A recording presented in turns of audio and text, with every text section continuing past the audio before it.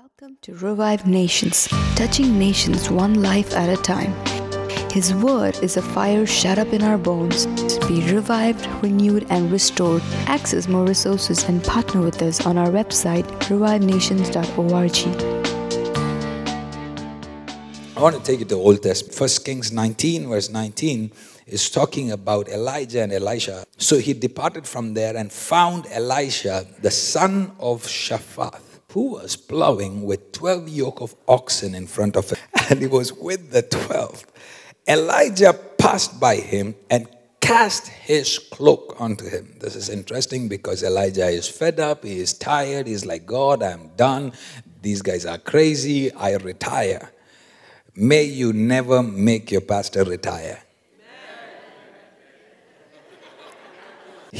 And Elijah passed by him and cast his cloak upon him. Because Elijah was transferring his anointing to the next generation. He's like, I'm done. Take it, Elisha. Here's the mantle. Now you're the prophet. I'm retiring. Right? Verse 20. And he left. And now this is talking about Elisha. And Elisha left the oxen and ran after Elijah and said, wait. That's King Shaiju version. Wait is not there in the ESV, but that's what he said. Let me kiss my father and my mother, and then I will follow you. Wow. And he said to him, go back again, for what have I done to you? Bro, you don't know me. You don't know where I come from. You don't even know if I have a bed. You don't even know my address. You don't even know if I can cook. I don't know what's happening. Why are you getting excited? I was on the mountaintop and God told me that, okay, if you're done, go anoint Elisha. And now you're the man. Here's the anointing. Now you are the prophet. I'm retired. Do you understand? I retired. I'm done. And he's like, no, wait. I'm coming with you. And that's why he's shocked. He's like, and that's why he said, go back again. For what have I done to you? Like, I don't understand why you want to follow me. You owe me nothing because I was up there and God gave me your address and God gave me your name. I don't even like you. Because you're the guy who's taking my anointing now.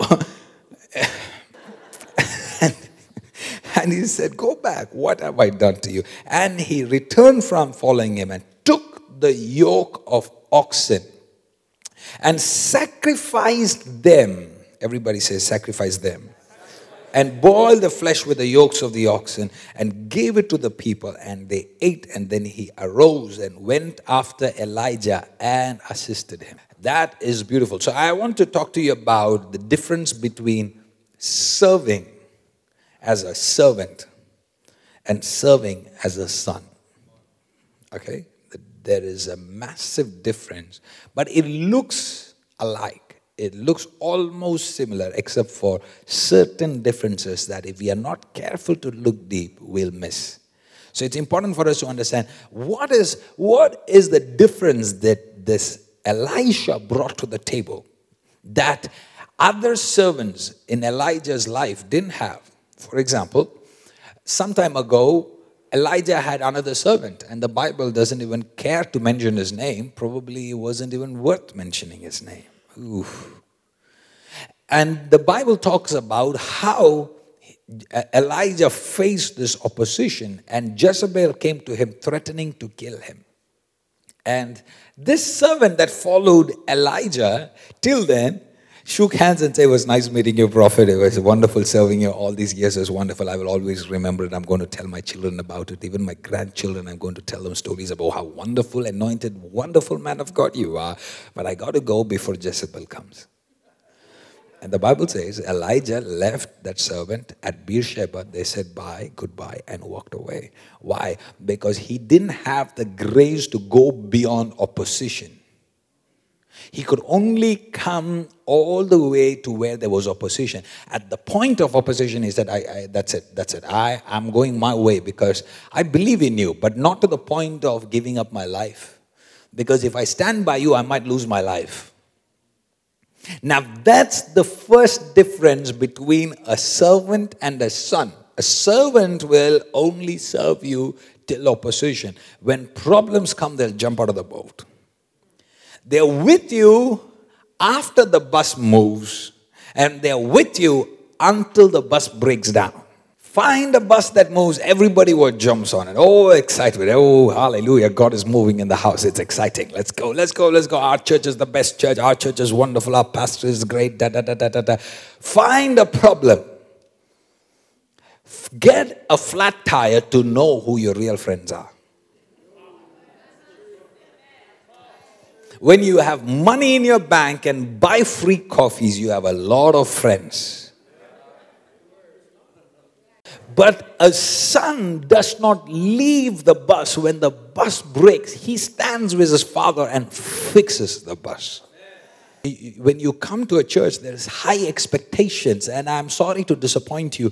We are humans, and we will disappoint you one way or the other. Somebody are already upset because you don't like my jacket, but it doesn't matter because my wife likes it. And now you're saying, I'll never come back to this church again. I'm telling you, one way or the other, somebody is about to disappoint you. You walked in and the usher said, you can't sit here. How dare you tell me where to sit? I'm a grown man. Da, da, da, da, da, da. Before you lose your cool, I want to remind you, we are a house that is not perfect, but there is one person that's perfect. His name is... A son never walks away when there is a problem. So you need to ask yourself, am I a servant in the house or am I a son in the house? Because if I'm a son, I stay. Because a servant, when he's upset, he wants to tear everything down, break everything down. He said, how dare you? You really, I'll get back to you. You see, watch what's going to happen. There are people that leave the church and walk around and hope that the church will be destroyed. Listen, if you're upset with the church, just find another church. But don't wish for another church to be destroyed, because the church belongs to Jesus. Do you wish destruction when your heart is upset, or do you wish that they still do well because you have the spirit of sonship in you? When the servant is mad, he wants to burn the house down. When the son is mad, he says, it's okay, I don't want to fight it because he's my father.